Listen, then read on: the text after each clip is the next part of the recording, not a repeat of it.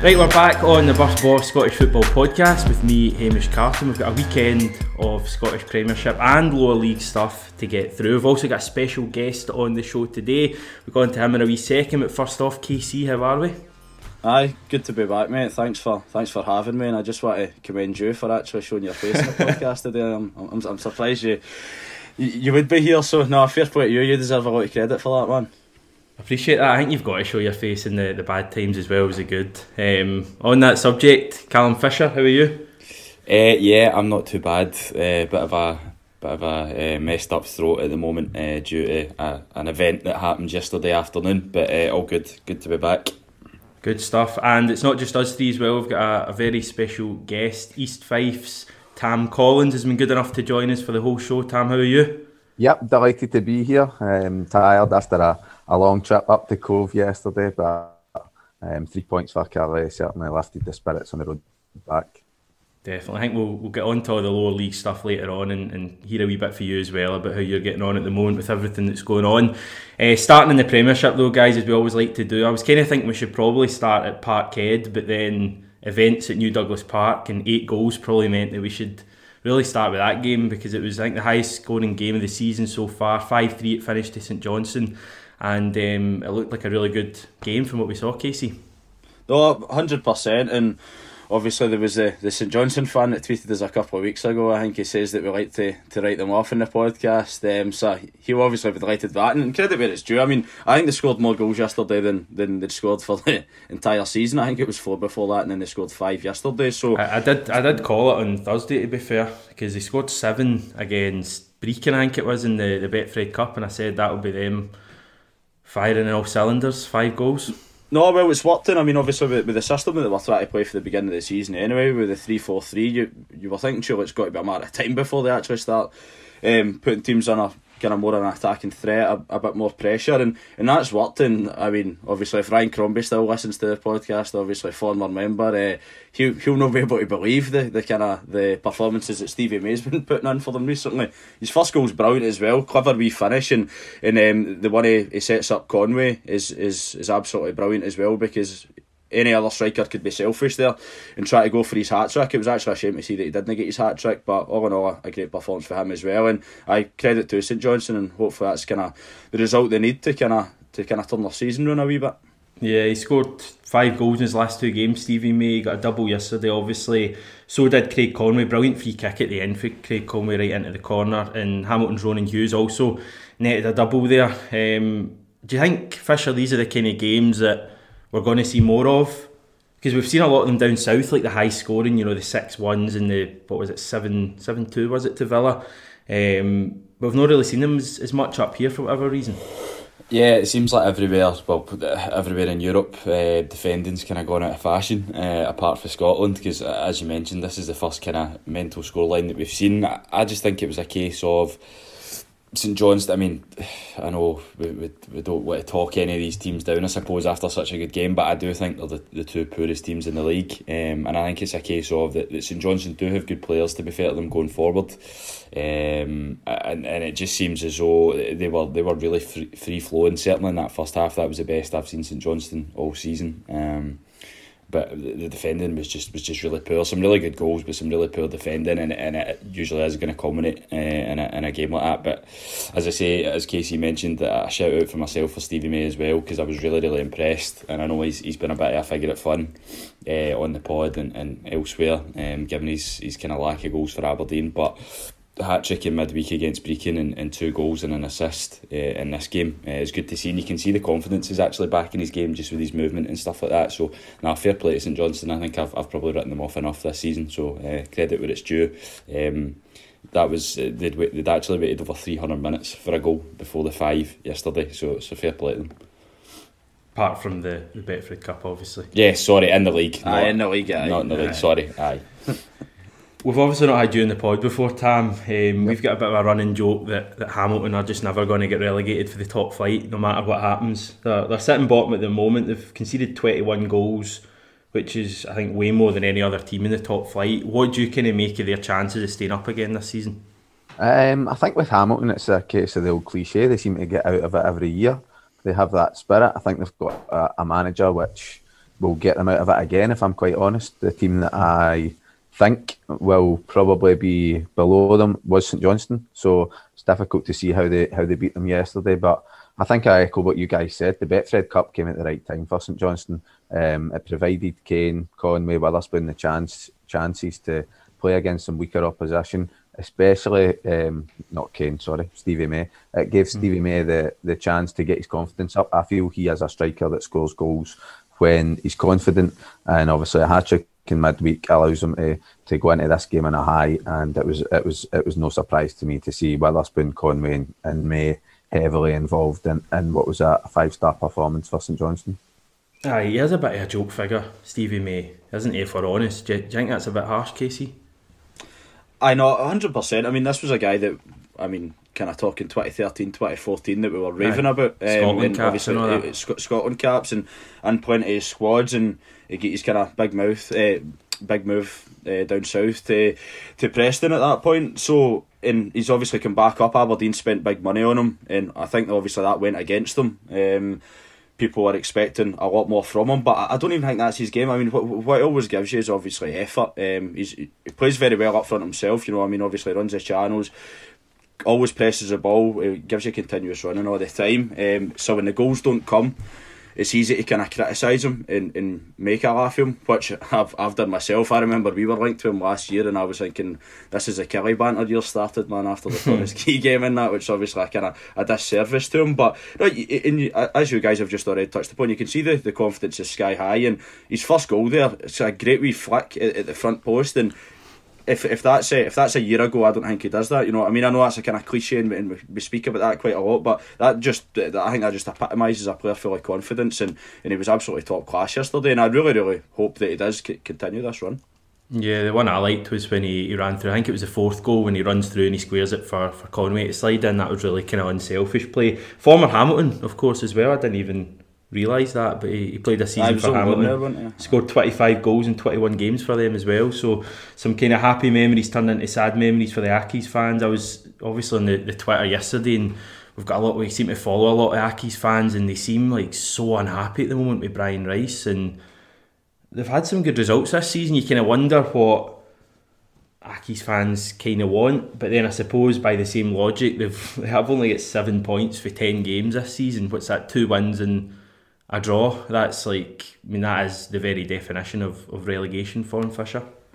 Yeah, definitely. I mean, I think we've spoken about this before in the pod about how there's probably when Martin Cannon kind of came to the end of his reign there was probably a desire from the Hamilton support for them to not just be relegation fodder. You know, when you see what Livingston have done coming into the division, how St Johnstone through the years have kind of stabilised themselves in the league as well by pushing on to the top 6. I know Hamilton are a relatively small club, but there probably is a feeling amongst their support that they've seen this kind of season so many times, and whilst pretty much every time, as we've discussed, they do manage to avoid going down, it must kind of just be pretty frustrating to be in this sort of situation again, particularly when you see, I know the points tally isn't great, but Hamilton have played well in certain games this season, and they do have, they've lost some key players obviously over the summer, but they still have a relatively okay squad for that kind of area, the kind of bottom half of the league. So I think they'd want to be pushing on and trying to establish themselves more as a club that isn't just battling relegation season after season. So I can understand that, but if I was a Hamilton fan, I've been very impressed with Brian Rice since he came in. So I wouldn't be wanting them to change it at this point, certainly.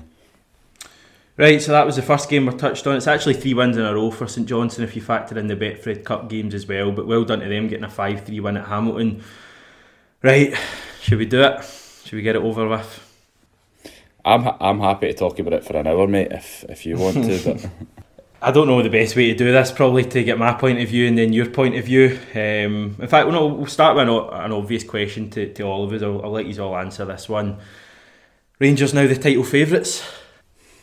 I'd say aye. I backed Rangers a couple of weeks ago to win the league with a couple of other teams. I kind of do that every year, and a couple of the leagues in England and Europe and stuff, and Rangers a few weeks ago. I just think that I think they will do it. But it's important though to get carried away. I mean, this is rich coming from me. I'm probably the most reactionary person on this podcast. I mean, a couple of weeks ago I was wanting Dyer out essentially, whereas now I want to get that contract in front of him and give him whatever numbers he wants on there. So no, I mean, I just think that Rangers, everyone's going for them.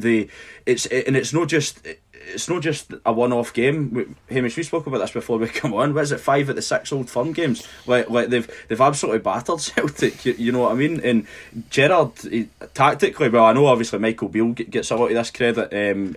All the players rave about how many interviews you hear, and obviously Gerrard's there is obviously the figurehead. But their tactics in these big games are absolutely spot on all the time. And the issue with Rangers was they were doing that and then they were dropping silly points elsewhere. Whereas this season so far, don't get me wrong, obviously we're only 10-11 games into the season here, so still a long way to go, but everything's going for them now, and they look that they've kind of eradicated these daft mistakes, and as I said, like dropping points to the likes of Kilmarnock and stuff. So fair play to them, and I genuinely do think that. And I think Celtic just look scared. I think they're frightened anytime they come up against Rangers. They don't want to play them. It's so clear to see it. The Rangers players, every single one of them, and I know again it's maybe a bit cliche and stuff, but Rangers just genuinely look like they want it more every single time they play them. And credit where it's due, and absolutely top class for Rangers. And there was no doubt in my mind that they were winning that game yesterday. I knew they were going to win, and I backed them to do that as well. So 100%.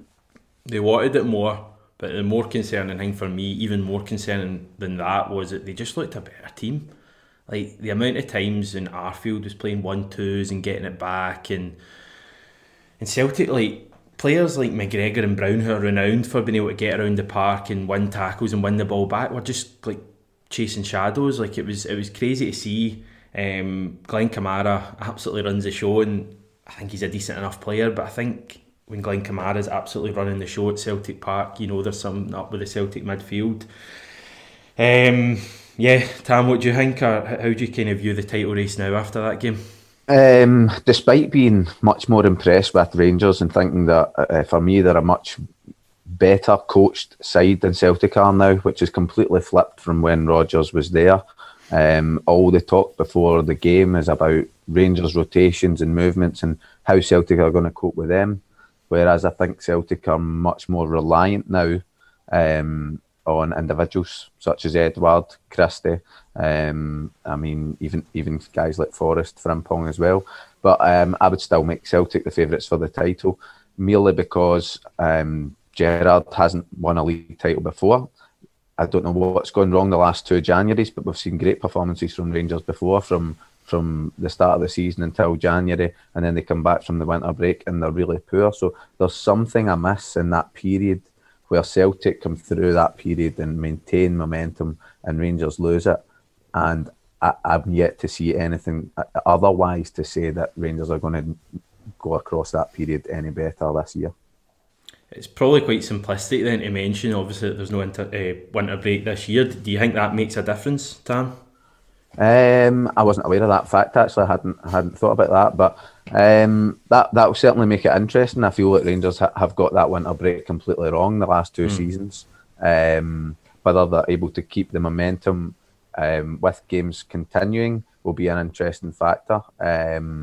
But I'll reiterate that I think they look a much better coach side. I think they have individuals that can match Celtic's best individuals now. And it's just a case of whether Celtic can start to find a style of play again, reminiscent of what they had under Rodgers, that I feel that they've completely lost under Lennon at the minute. Yeah, we'll come on to Rangers in a minute, Fisher. Don't worry, we'll let you kind of bask in the glory of your team's performance, because Rangers were good, but yeah, I've kind of defended this team a lot, and I've always been thinking that they're like one performance away from getting back to their old days, and I thought it would have come prior to the international break. I was waiting every single game, and we did play well at home to Hibs when we won 3-0, but we never kicked on for that. I thought it would come yesterday. Part of me still thinks is waiting for Thursday night against AC Milan. Will we turn them over? Will that be the moment it turns? But that's a team for me that isn't playing for their manager. Like, I don't care what anyone says, but the way they performed yesterday, it's a team that isn't out there wanting to fight for their manager. And for me, that comes down, as much as the players should be responsible for that, it comes down to me to the manager. I don't think he helped himself after the Ferencváros defeat with his comments. I think a lot of them were probably turned off after that, the way he came out. And I struggle to see where Celtic go for here with Neil Lennon as manager. If you're asking me, can Celtic win the league with Neil Lennon as manager, I'm saying yes, they can. Will they? I've got real doubts, like I genuinely do, and that's why for me that if Celtic want to go and win the league, I think they have to act quickly and get someone in. Now I know we were chatting before, Casey, who would they bring in, and I mean that's a fair point, because there probably aren't too many, you know, well-known managers who could manage a big club like that in such a big season that are out there and, you know, be available to come in.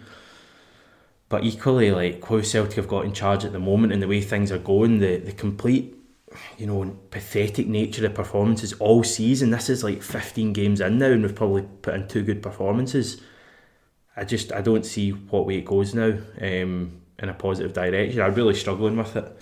On the topic of replacements, I think there's a really obvious one for Celtic in terms of building a style of play again, and that has managed Celtic and has won titles before in Gordon Strachan.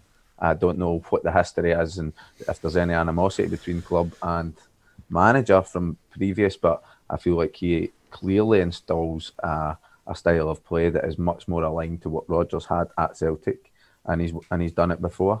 I know he's working at another club at the minute, I think, but that's the obvious one to me.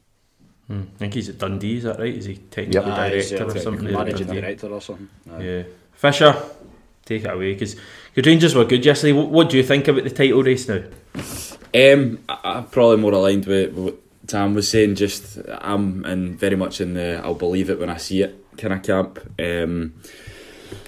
Been here the past 2 seasons with Rangers where we do play well up until the break, and obviously there is no break. But then at this season, but then at the turn of the year, Celtic tend to go on a very consistent run, whereas we falter. And I think that's what's important for Rangers now. Is big win yesterday to get 2 back-to-back wins at Parkhead, the first time since the 1990s. It obviously tells you how difficult we have found it there.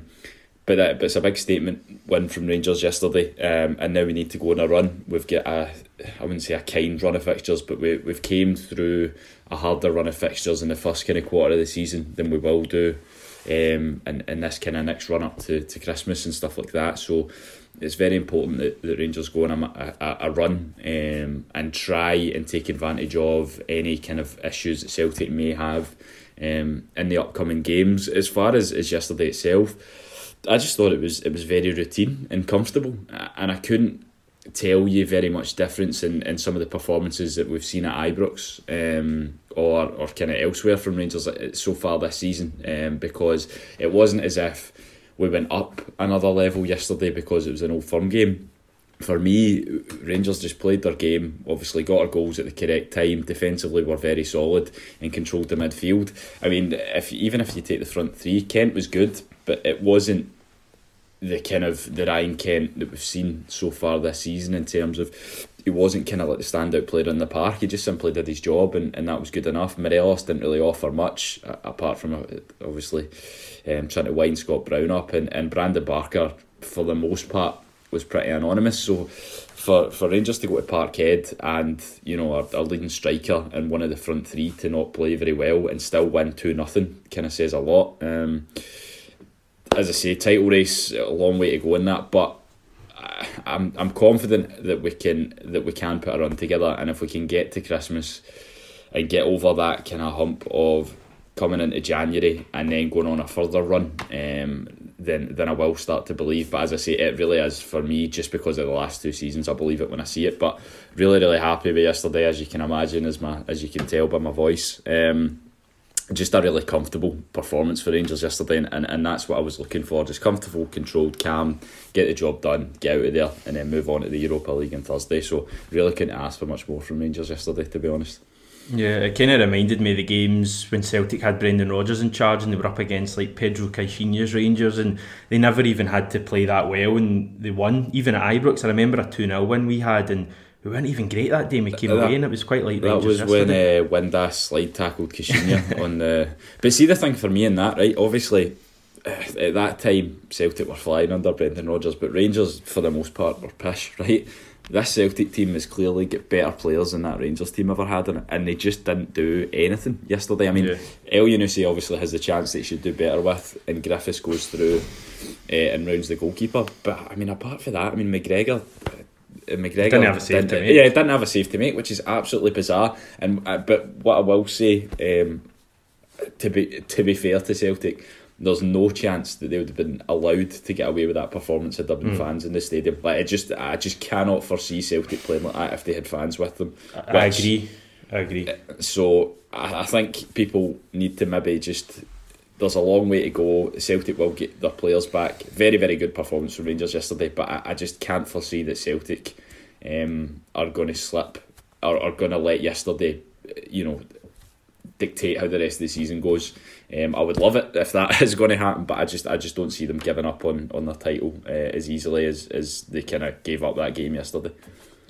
I just the other thing I don't get when you're mentioning the fans there, Rangers I know it was at Parkhead, but Rangers are still playing with no fans yesterday. Yeah, true. It didn't affect the team at all, and we did. Sorry, Casey, you want to come in a minute ago there? No, I was just got to say, you hit the nail on the head with that 2-0 game when Pedro was Rangers manager. That's exactly what that game reminded me of yesterday. It was exactly the same.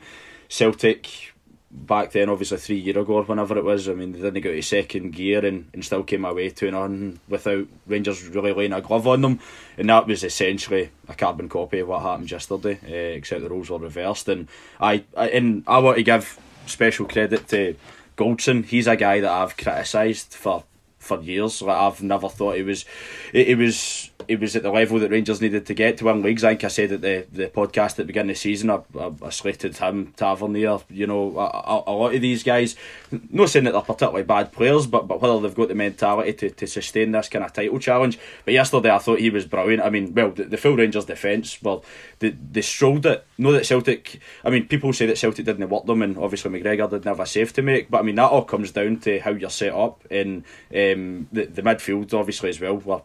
We're top class, and that's with the absence of Ryan Jack as well in there. Obviously he came off the bench, so no, I think again, just Rangers were different class yesterday, and another day could have scored another one or two as well. I just want to, just quickly on that point about Goldson, I do hope, because he does get a lot of stick from Rangers supporters when we maybe drop points and he doesn't play well. I think he's been, just to what Casey said, he's been tremendous, and I just hope that yesterday, because he's also got the goals, people kind of realise what he brings to the team, because I think he's by far, well, not by far, because Hellander's really, really good as well, but in terms of since Gerrard's come in and Goldson's come in, he's been consistently such a good defender for us, so really, really pleased with Goldson, but just obviously wanted to echo what Casey said there. Right, very briefly, Standard Liège versus Rangers, thoughts? Well, I mean, to be fair, there's no reason for us not to win confident. We've got obviously a tremendous record under Gerrard in Europe. I thought this might have been a year that we maybe didn't do as well in Europe, just because there is a lot of focus on the fact that we need to win something domestically. But I'm confident. I think the momentum that we can take from winning an Old Firm game, and you can obviously see the spirit within the Rangers team. They're a very close knit squad. I think we can go over there and beat them. I'm very confident. Out with obviously the kind of top tier teams in Europe that Rangers can give anybody a game. Looking forward to it and pretty confident. Standard Liège currently 4th in the Belgian league, a point off the top. They drew with Club Brugge yesterday, and I won't even comment on Celtic AC Milan. I think that could be a pretty ugly Thursday night. I saw a bit of the Milan derby yesterday and they looked pretty good, so that's not one I'm looking forward to. You guys will have enjoyed yesterday, Livingston Killie. First time ever I think we've had Killie fans outnumbering another team on any podcast or any place in the world, to be honest. But Tam, you'll be pleased with that. Your team's kind of putting together a nice run of form. Delighted. I think obviously Alec Dyer came out and said that they'd had their troubles the last couple of weeks, and he had to set out concede possession and conserve energy in order to hit Livingston in the break. And recently, in the past couple of years, that's when Kilmarnock have been at their best. They've allowed teams better than them and that aren't as good as them to have this perception of control of the game. But it was a great example yesterday of how to control a game without having more possession of the ball, and they hit in the counter attack. They got 3 great goals and a great victory, and I think that's four victories out of the last 5 games that they've actually participated in. So I think that's great. I saw a lot of Kilmarnock under Steve Clarke, and the thing that always struck me about them was that even when they went behind in a game, they were never out of it. The amount of times I saw he's coming from behind to win games 2-1, 3-1.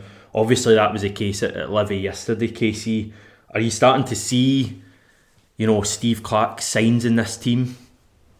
I mean it's an easy kind of comparison to make, and people really can't wait to go with that, given that obviously Dyer worked under Clarke, and obviously they worked together at West Ham years before that as well. But no, I mean I think that Dyer deserves his own kind of credit in a way. I think he's a lot more direct than Steve Clarke at the time. I think that we will eventually go back to 2 up front with Brophy and Kabamba. Obviously Brophy yesterday, I think that was his first game back after his suspension.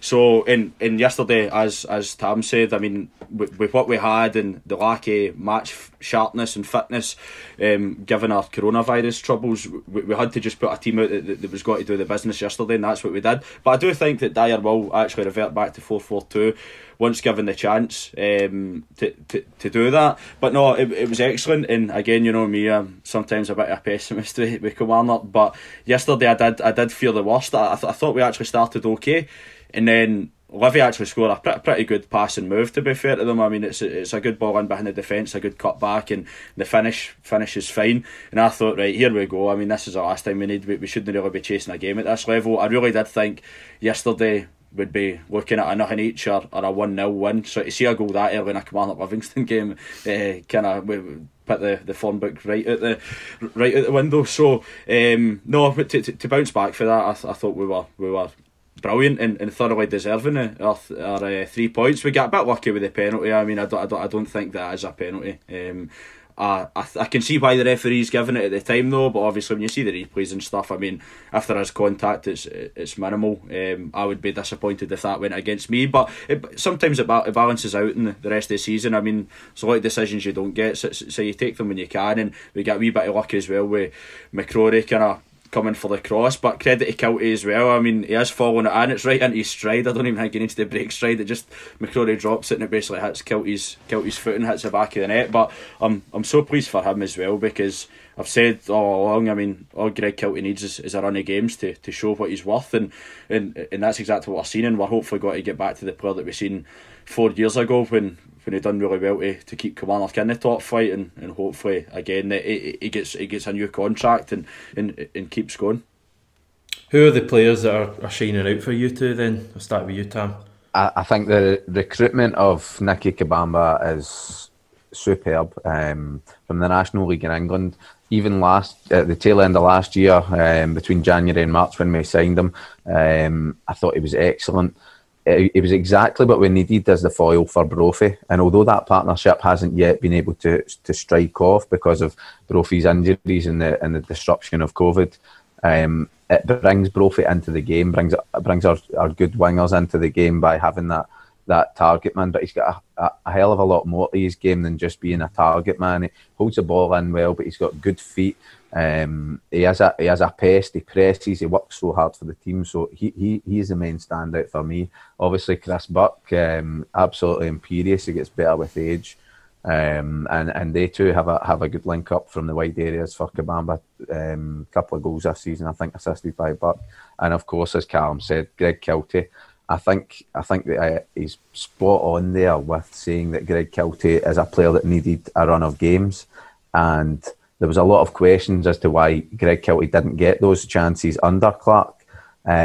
But I feel as if the quality of the wide players we had under Clarke didn't quite allow Kiltie the run of games that he needed. But I'm so glad to see him getting that chance now, and it wouldn't be any surprise to me to see him hit double figures in goals this season.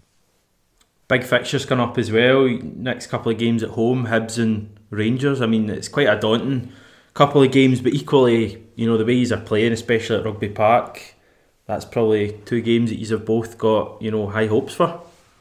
No, 100%. I mean, you've got to be confident. And as Tam touched upon earlier, I think it's 4 wins in our last 5 in the Premiership, and I think it's 3 wins in the trot there as well. So you've got to carry that form in. I mean, we're under no illusions. I mean, it's got to be a tough game, particularly against Rangers.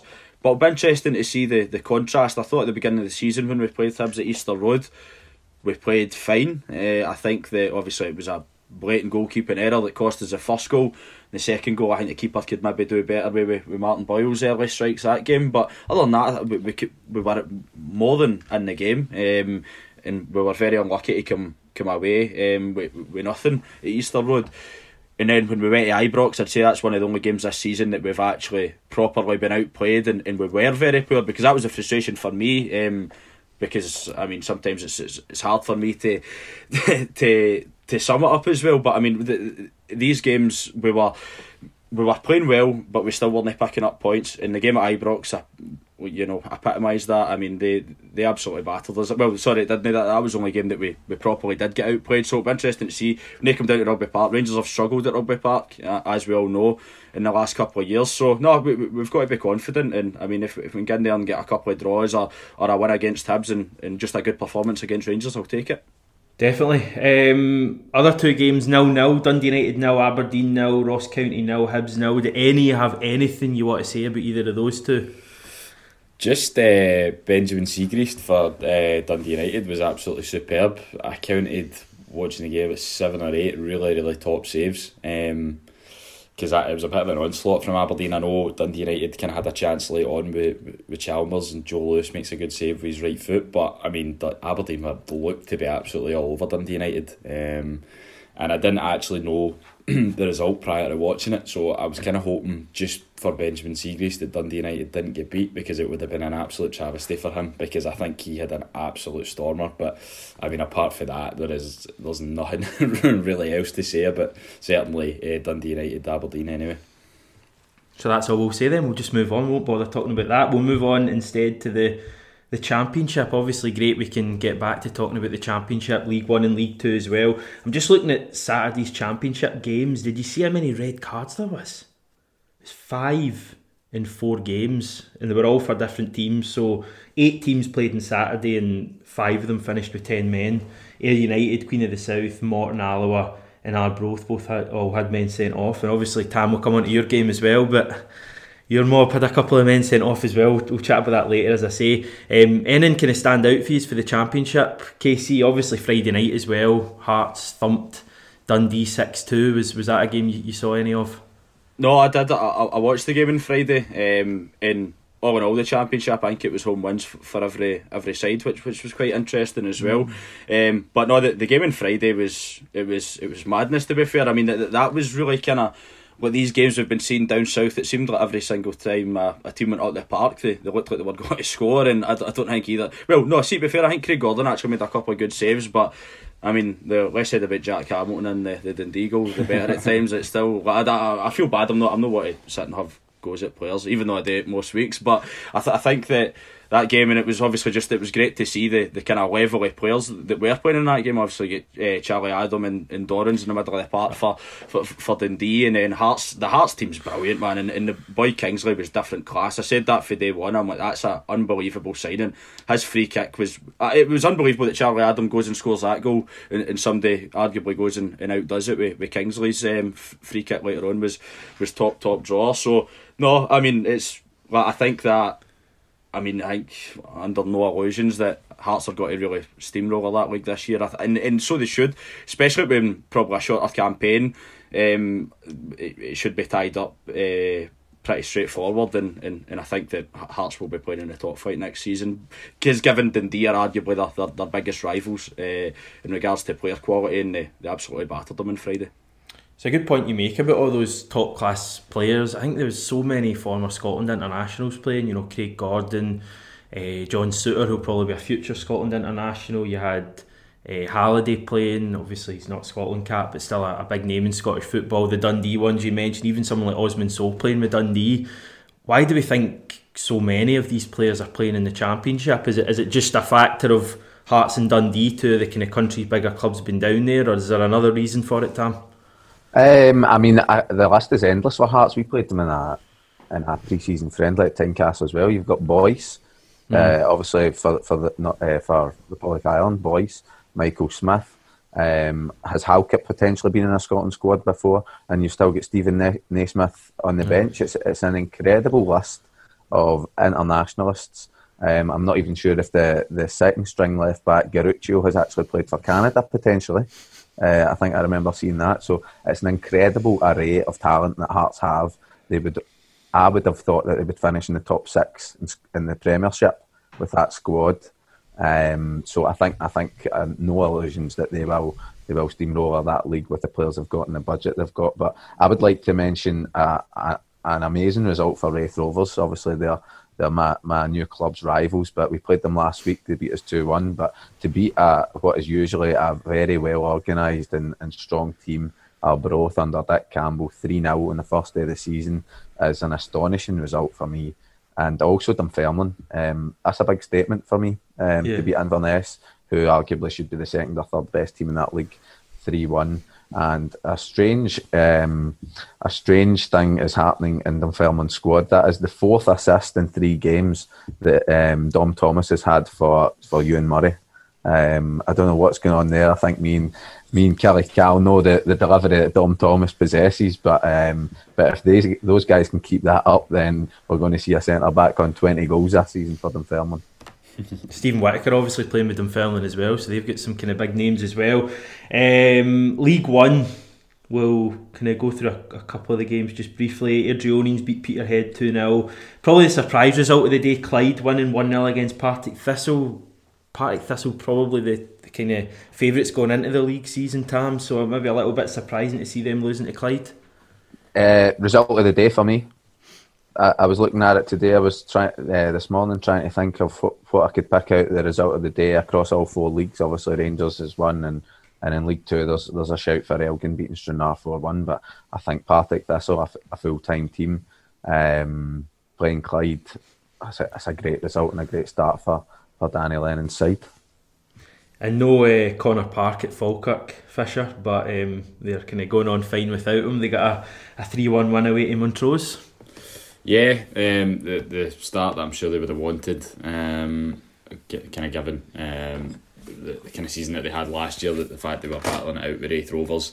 Obviously we know from speaking with Connor and just the kind of club that Falkirk are, that they're desperate to kind of push on and get back into the Championship and be one of the sort of competing teams at the top end of that league. Obviously it was 1 each up until about the 85th minute.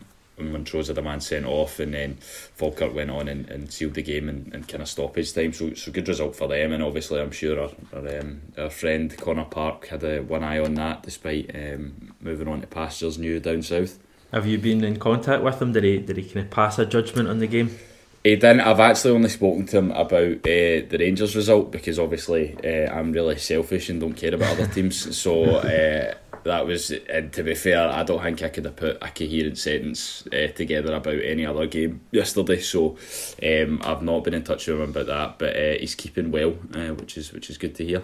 Definitely. League 2, there was 4 away wins. 3-1 for Steny away to Albion Rovers. Edinburgh City battered Brecon 5-1. Annan 3-0 at Cowdenbeath, and Elgin 4-1 at Stranraer. And then the final game, Stirling drawn 0-0 with Queen's Park, have probably been viewed as the kind of the title favourites for League 2. Right, now that's all done, we can move back to League 1 just briefly and get a wee bit of a chat. I don't know if there's any Cove Rangers or East Fife fans out there listening to us. Hopefully there are. 3-1 it finished to Cove Rangers, as I kind of touched on earlier. Tam, your side finished with 9 men. You had Danny Denham sent off, and then I think is Aaron Dunsmore? Yeah, Aaron Dunsmore got a second booking kind of late on in the game. Disappointing start. What was kind of in the air yesterday? Because I noticed that your team didn't just have 2 men sent off, but there was a lot of kind of yellow cards going about as well.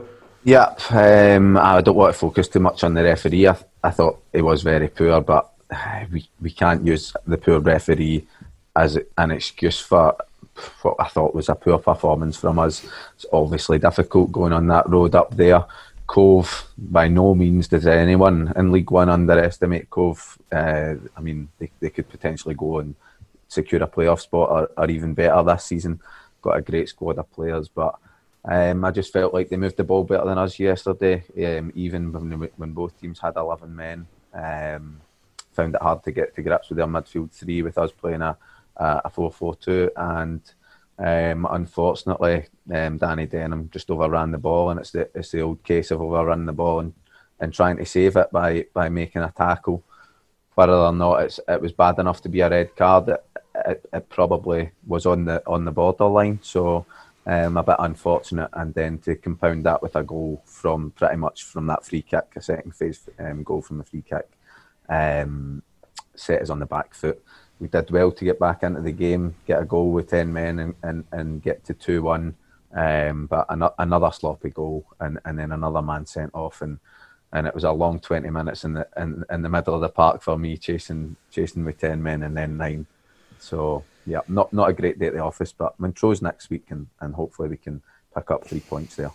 At least that'll help your fitness early on in the season. You've got no complaints there. So I'm just looking at some of the names of the Cove Rangers team. Obviously, Mitch Megginson scored a double, also missed a penalty earlier on. Leighton McIntosh as well, KC. I mean, that's some names that we know from, not from the Premiership, but it's names we know from the lower leagues you constantly see in, Gillette Soccer Saturday and all that kind of thing. So judging from that kind of thing, they certainly have a lot of firepower in that team, and a decent enough manager as well. No, 100%. I mean, we spoke about that obviously at the beginning of last year, I think, when obviously Hartley was coming into them, and you just knew that the money that they've got behind them, the quality players that they do have there, in the full league, to be fair. I mean, this was something I was going to just kind of bring on to speak to Tam about. I mean, when you look at League One and when you see the amount of full-time teams there, it's unbelievable. And there's some very good part-time teams there as well that play good money, that obviously pay good money as well. So I mean for you, Tam, I mean, how do you see yours like kind of competing this year against the kind of the pool of players that are in that division at this moment in time? I mean, obviously this is my first season ever in League One, and I'm still looking at the teams there, and I do think, wow, it's probably the only league where anyone could beat anyone on any day. So our target and objective is again to be in the top half and hopefully secure a playoff space. If we perform like yesterday and get 2 men sent off every week, then we're going to have no chance of that. But there's some great players in the league. It's going to be tough, but there's some great players and household names in Scotland and our team as well. Folk like Danny Swanson have signed this summer. Chris Higgins, an experienced Championship defender. There's a great list. Scott Agnew. So there's a list of people. We've got Ryan Wallace and Big Jack Hamilton on loan from Livingston as well. So we've got a squad that's more than capable of competing at the top half of League One, and hopefully we do so. Danny Swanson seems like a hell of a signing. He's playing at St Johnstone last season. Yep. Don't know how the club pulled that off. I think Danny was looking to move to part-time and focus his work elsewhere, and maybe kind of lessen the toll on his body, but he's certainly shown that there's still quality in his feet, and if we can just find a way to get him into the team and creating chances and scoring goals, then that should only be able to help us. Right, Casey, I am under the impression you've got a dossier of questions for Tam Fisher. Just feel free to chip in at any stage and I'll do the same, but take it away. Aye, well, no, it's just a wee bit of research. Obviously, we all know Tam. He actually worked at the uni when we were there in first year, and I couldn't believe that I'd met a Killie fan that wasn't from Kilmarnock. So I was absolutely buzzing with that, and obviously me and Tam have kind of stayed in touch. Like to talk about football and tweet each other quite often. But I mean, I think like kind of under the current circumstances, I mean, there's no really other place where we could start except for, I mean, COVID. I mean, what's that been like for a player, particularly your level, the new Tam? And also, what's quite interesting about it was the fact that you signed a pre-contract, and you're getting into this, as you said, it's your first season at this level of football, and you couldn't even meet your teammates for God knows how long. So how was that? I mean, in general, the whole coronavirus situation and that having an impact on you even getting to meet your new teammates? Obviously the full thing has been difficult, more generally just missing your football and having the previous season curtailed. 7 months off, difficult. You're obviously trying to keep yourself fit. I felt like myself and everyone in my team came back in really good shape, so that wasn't an issue for us. But that last point that you made, it was obviously difficult. I signed a pre-contract in February, and we didn't train until August. So it was essentially 6 months that I knew I was going to a new team, and I couldn't get in and meet my new teammates. More generally, how it's developed now, it's difficult.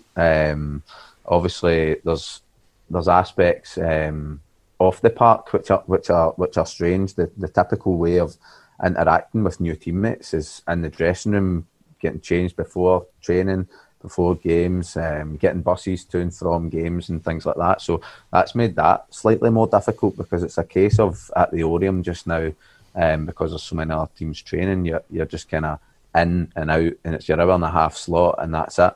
And you put your shoes on at the side of the park and you're away. So it has been difficult, but really fortunate that we are able to go ahead, and that's the biggest part of normality within my life. So I'm just really grateful that we have been able to work our way around the virus in order to get started again. No, absolutely. I mean, obviously you got your move to East Fife. I mean, is it fair to say that, do you think obviously the Scottish Cup run with BSC Glasgow last year, I mean, was that what really, I mean, you knocked out East Fife in I think the third round or whatever, so do you think that's where is that where the contact started for them? And just tell us about that Scottish Cup run, because I mean, some of the teams you were up against, the results were brilliant, and then eventually coming to an end after get beat by Hibs, but that must have been some experience for you. Yeah, great Scottish Cup run. Really enjoyed my time at BSC as well, more generally. Obviously the Scottish Cup run, I think the first game was probably Lockheed away. I think that was the first game. It was a flashback to my older junior days. And we were lucky to get away and get a draw that day. Actually, we were 1-0 down. We got a man sent off and managed to get a one each and go back to our place. So it could have been over before it even started, that Scottish Cup run. And then we went to East Fife, won 4-3 after being 3-1 down. We went to East Kilbride and won 3-1. And then obviously that culminated in the game against Hibs, which was a great experience, and more than matched them for long periods. So look back on that cup run, it obviously had an impact on how I got my move. I don't think East Fife would necessarily have been aware of me and scoring goals and doing quite well in the Lowland League if we hadn't played against them. Their contact with me came not long after that. The assistant actually made a comment after the game, just said something like, "Been dead impressed with you, the best player every time I've watched you." So not long after that they were in touch, and it took me a couple of months to decide whether that was where I wanted to go or not. But obviously I made that decision, and I'm happy with it at the minute. I think joined a good squad and hopefully be able to make a positive impact on the results. Well, you initially come through at Queen's Park, and then, I mean, some people would see it as obviously dropping down a level to the juniors to go and play for Beath, but your time at Beath was unbelievable. I mean, Beath are obviously a club with history. I mean, we can talk all day about the hotbed of junior football that is Ayrshire, and obviously you played in Beath, but that's probably one of the most successful periods of their history. I mean, I think you've won the West and obviously winning the Junior Scottish Cup. So how was that for you? Terrific, honestly. That was the makings of me as a player. Like, obviously you said that I came through at Queen's Park. I was probably fortunate personally to get experience in the first team at Queen's Park when I was 17 and still at school. And on my first start, obviously scored a winner against Clyde. So I was fortunate enough that I got that experience, probably because Queen's Park had one of the poorest squads they'd ever had. But I reflect on that now and think, well, I probably wasn't good enough, and that's why I didn't get the opportunities under the new management team. And it was that time at Beath, those 4 years nearly, that was the kind of making of me as a player. I kind of grew into a man. You had to do that quickly. Not because junior football is what it was 40, 50 years ago, but because it's just a demanding environment where your teammates expect you, no matter if you're 18, 19 or 28 or 29, to compete and to have a bit about you in order to roll your sleeves up and really earn the right to play football. So I look back on that time at Beath. I was fortunate enough to play in great squads, won pretty much everything. We won the West Premier League, beat Knock and Lick to the title on the last day. We won the Scottish Junior Cup final, beating Pollock at Rugby Park, obviously the home of the team I support. So, we won a couple of other trophies as well in my time. So that was a great place to be a part of, and still, I'm sure you'll be aware, like, keep in touch with everyone at Beeve, and wish them all the best when their season starts, whenever that may be. I mean, for somebody that has played, obviously, junior level, Lowland League, now you're in League One, previously played League Two, or at that moment of time, I mean, how do you compare the actual standard? I mean, how good a standard is the juniors, for example, in comparison to the rest? I would expect the top junior teams, such as the Beeve team I played at in Auchinleck, to compete with all of League Two, and the same for the top 4, 5, 6 teams in the Lowland League as well, and on their day compete with most, if not all, of League One. To be honest, I think that they're all much of a muchness.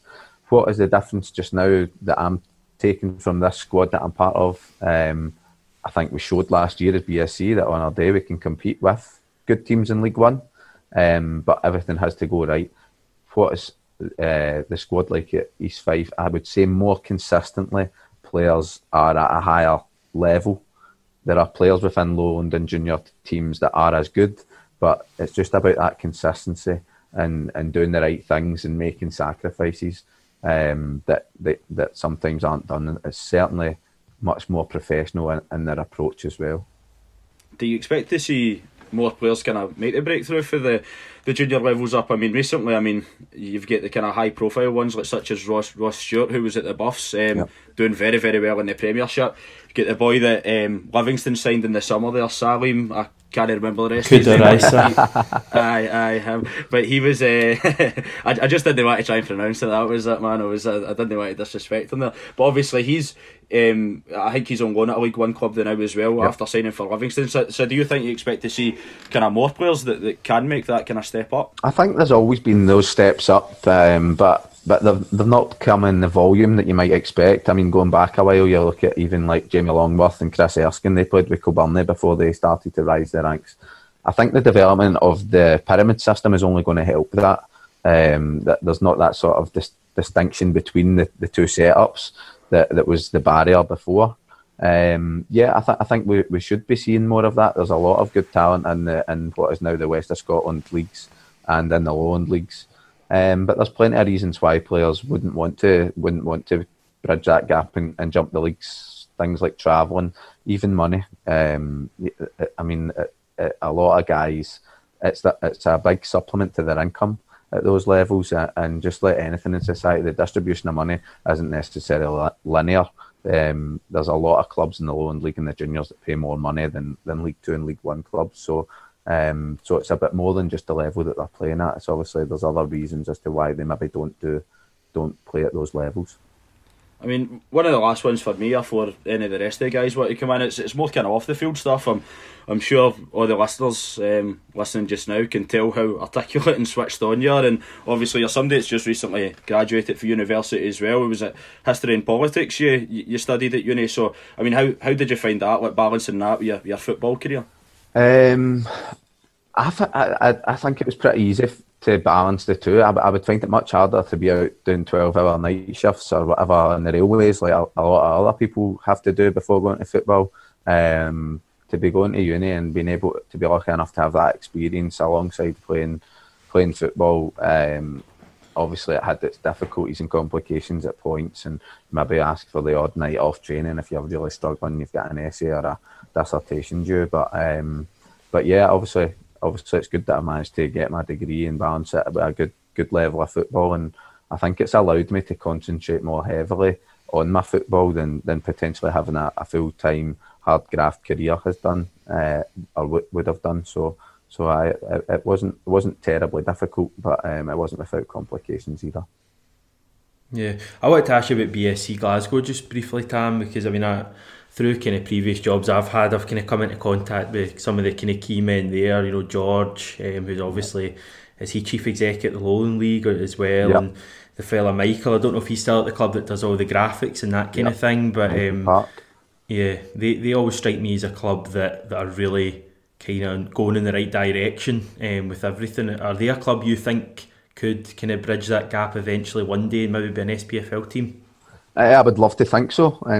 As you say, the guys behind the scenes at BSC are very switched on. Whether it be just the general running of the club and the way that they handled the Hibs game as well, to put on you kind of forget when you're just a player all the work that goes on behind the scenes and the infrastructure you have to have in place to implement a game where 3,500 people come and watch. That doesn't just happen overnight. And for a club with essentially, I don't know how many's on the committee, but you see 5, 6, 7 or 8 hard-working guys. They don't have the infrastructure of even small junior clubs, really. So to put that on, it shows they're very switched on.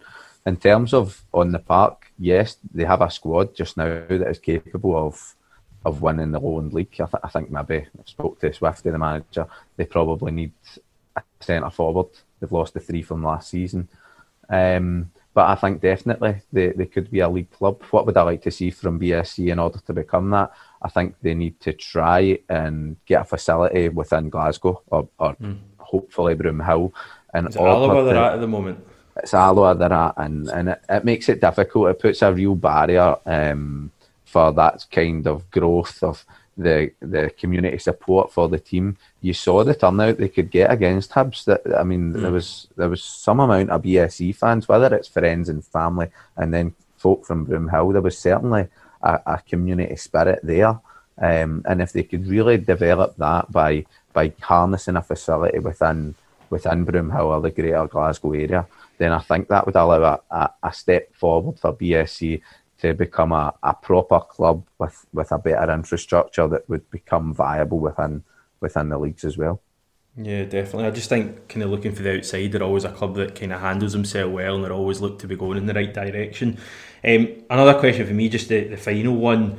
Obviously, we only touched on 5 Premiership games this weekend. The 6th one was called off due to St Mirren having another positive COVID test. They had 2 midweek and a further player isolating. They then, as I say, had another positive test on Saturday and loads more self-isolating. They actually only had 12 players available for Saturday and 4 of them were goalkeepers, so they obviously couldn't put a team out, hence the game against Motherwell was postponed.